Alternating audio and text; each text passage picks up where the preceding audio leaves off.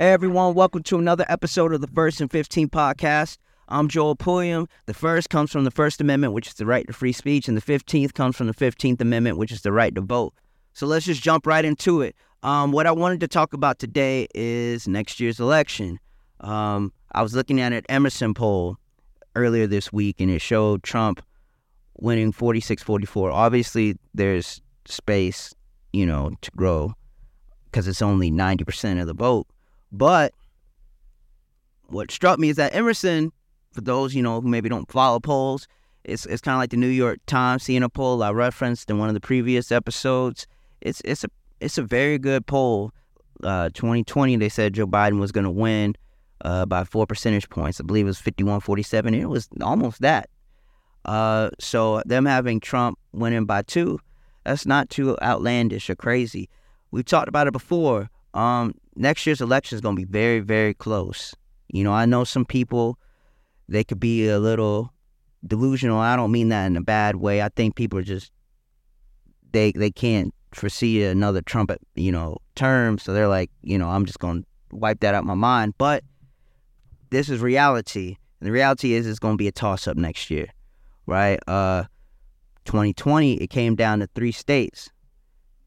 Arizona, Georgia, Wisconsin, little over 42,000 votes. If they switch, Trump's won the second term. So that's how close elections are. This is not Barack Obama where he was just kind of like smashing people. If you look at the electoral map, right, you'll see that really the 4 battleground states, in my opinion, are Georgia, Arizona, Wisconsin, and Pennsylvania might be the most important of all of them. Whoever gets Pennsylvania will probably win the election. 19 electoral votes. In a close election, whoever wins those, probably the winner. And I know people, they hate to hear this, but I think you have to hear reality of where this country is right now. If you look at countless polls, I believe they said Trump is in a better position now than he was at any point in 2020. And again, 2020 was decided in 3 states by 42,000 votes. You are not working with big margins here. And I think a lot of people are keeping their heads in the sand and thinking, court cases and indictments are going to prevent. Trump's numbers have gone up.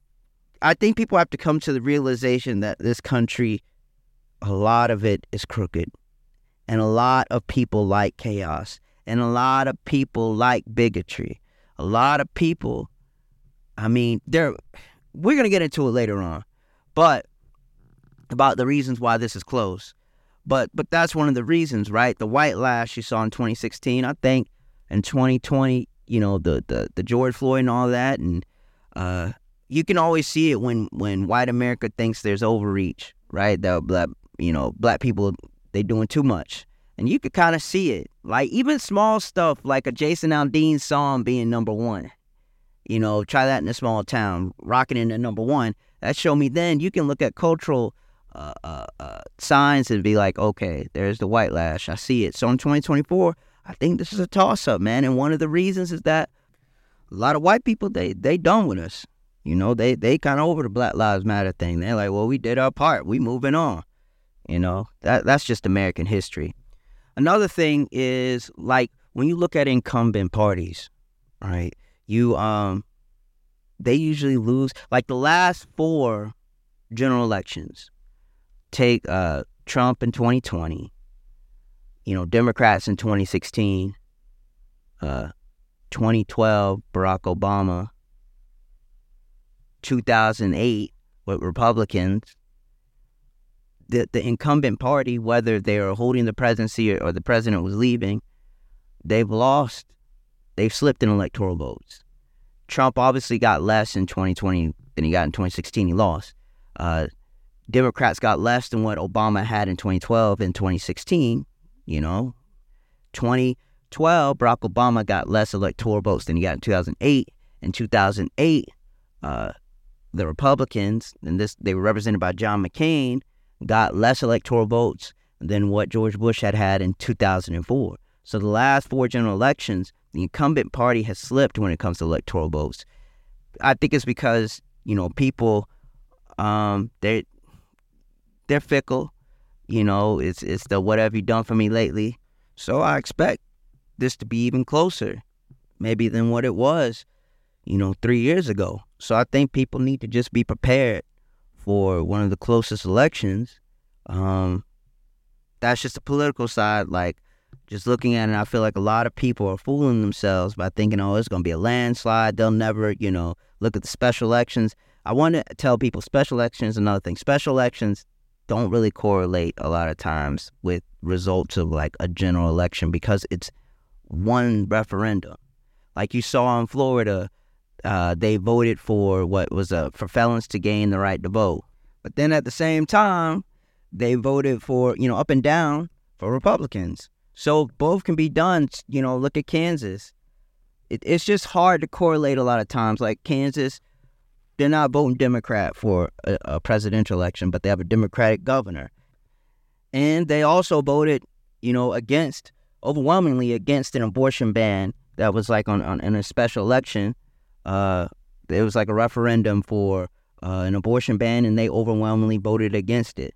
So it shows you can't make a direct correlation. Again, I think people are fooling themselves by thinking like, oh, that means, oh, you see this in Ohio? That happened a few weeks ago.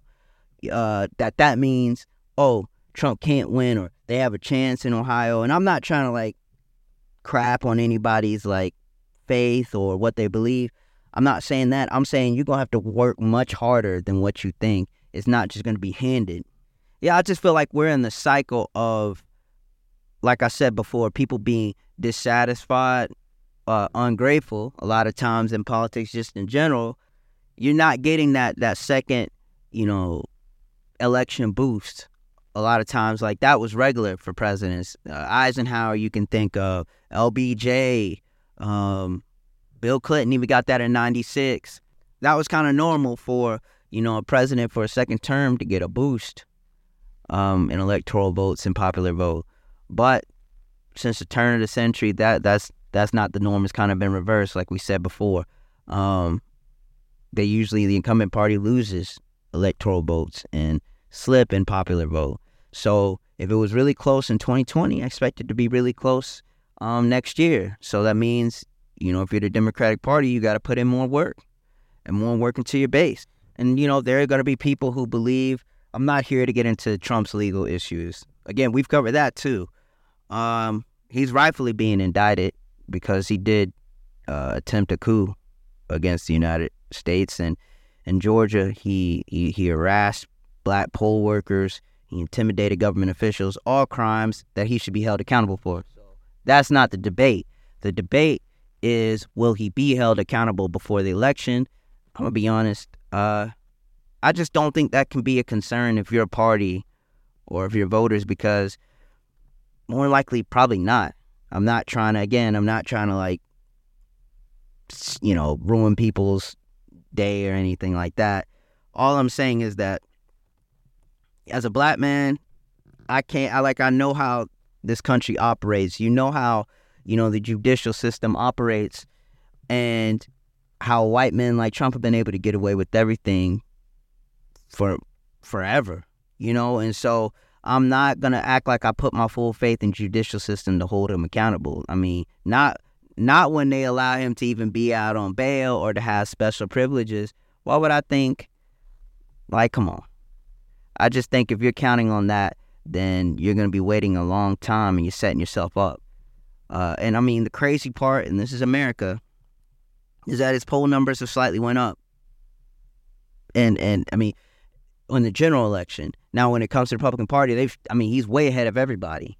And this is with 4 indictments, or multiple indictments for 4 different cases. So, A, America loves chaos.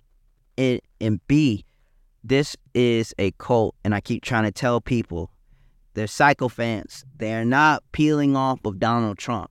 They're not. So he has a clean 45% of Americans.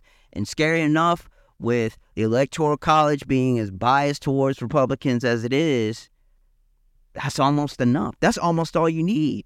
If he can get to 47, 48, it's going to be tough to beat him, just because the Electoral College favors white states, Republican states. And you have to remember, like, if you crunch the numbers, A Democrat would need to win the popular vote by at least 4% to have a 50-50 shot at winning the Electoral College. And I want to address Democrats. Y'all better do a better job of reaching out to the base. I'm warning people, man. I'm warning people. That base starts off with black people, first of all. I mean, there are other groups, but black people are the foundation of the Democratic Party. I worked for the Biden campaign in South Carolina, and I can tell you black people are the reason that man's in the White House.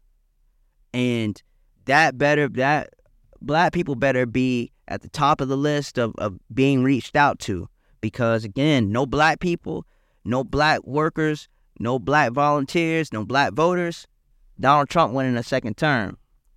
And I'm here to say that there is apathy within the community.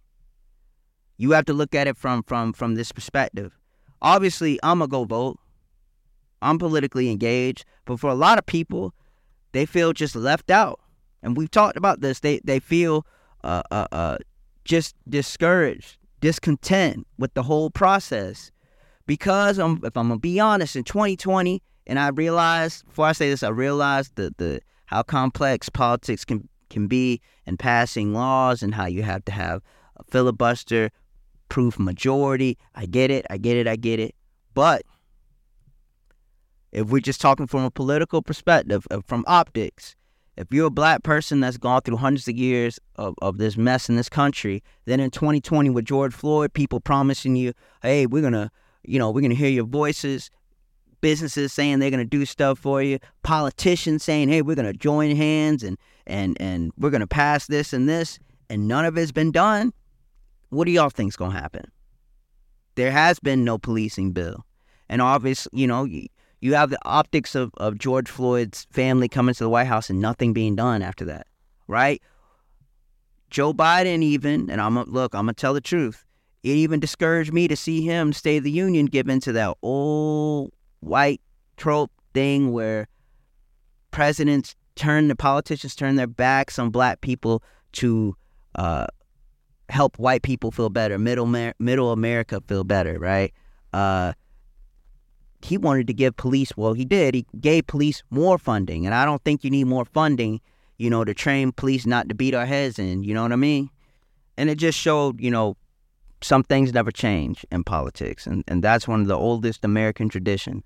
You don't have a police reform bill, even when it comes to voting rights. I don't think, my honest opinion, I don't think Joe Biden has used the bully pulpit like he can. Again, politics a lot of times about optics and showing people that you're willing to go the extra mile and that you'll do anything for them. I think people can understand not being able to pass a police reform bill, not being able to pass a voting rights bill. But what they don't appreciate is when it just seems like a lack of effort, right? And I'm talking about from Joe Biden himself. I think the last speech I heard from him on voting rights has been a long time. I remember before the Georgia election, I'm not sure it was the last speech he gave on voting rights, but I remember us, thinking like, okay, Dag, why did it take that long? I'm like, why did it take that long to talk about? Because what it does, and here's the thing, if you wait until election time to address these issues, it will come off as performative and not genuine, and it will turn even more people off. So I'm warning Democrats, they need to get started today. I think people underestimate people's frustration and they overestimate black people's patience with things. I'm not saying, and here's the thing, I'm not even talking about black people voting for Trump, because that won't be a lot. But in a game of margins, you need as many black people to show up and vote. And black people will stay at home if they feel like the system doesn't help them any. And that is the case Democrats will have to make, is that, when everybody's talking about, hey, democracy, we need to, save democracy, you will have to make the argument that democracy is worth saving. Even when it comes to, like, the teams and how they look, more diversity. And people are going to hate when I say this, more black men. I think black men, their constituency that the Democratic Party has to make some more inroads with next year. I mean, you can hear it on the ground. And this is the thing. Yes, I get people are going to say while they're listening to this, people should go and vote because, look, I agree. I vote every time I can. But And a lot of people, they feel left out of the process. You know, they're people who are still hungry. They're desperate. They're searching. I mean, so a lot of people, they feel discontent. When you get paid in elections, this is what you get paid to do, is to convince people. If you're going to get into politics or advocacy or any of that, you have to convince people. And here's the thing. I'm not talking about convincing Trump voters, because, again, I think if you vote for Trump, you kind of out there. But there's 100 million Americans who do not vote.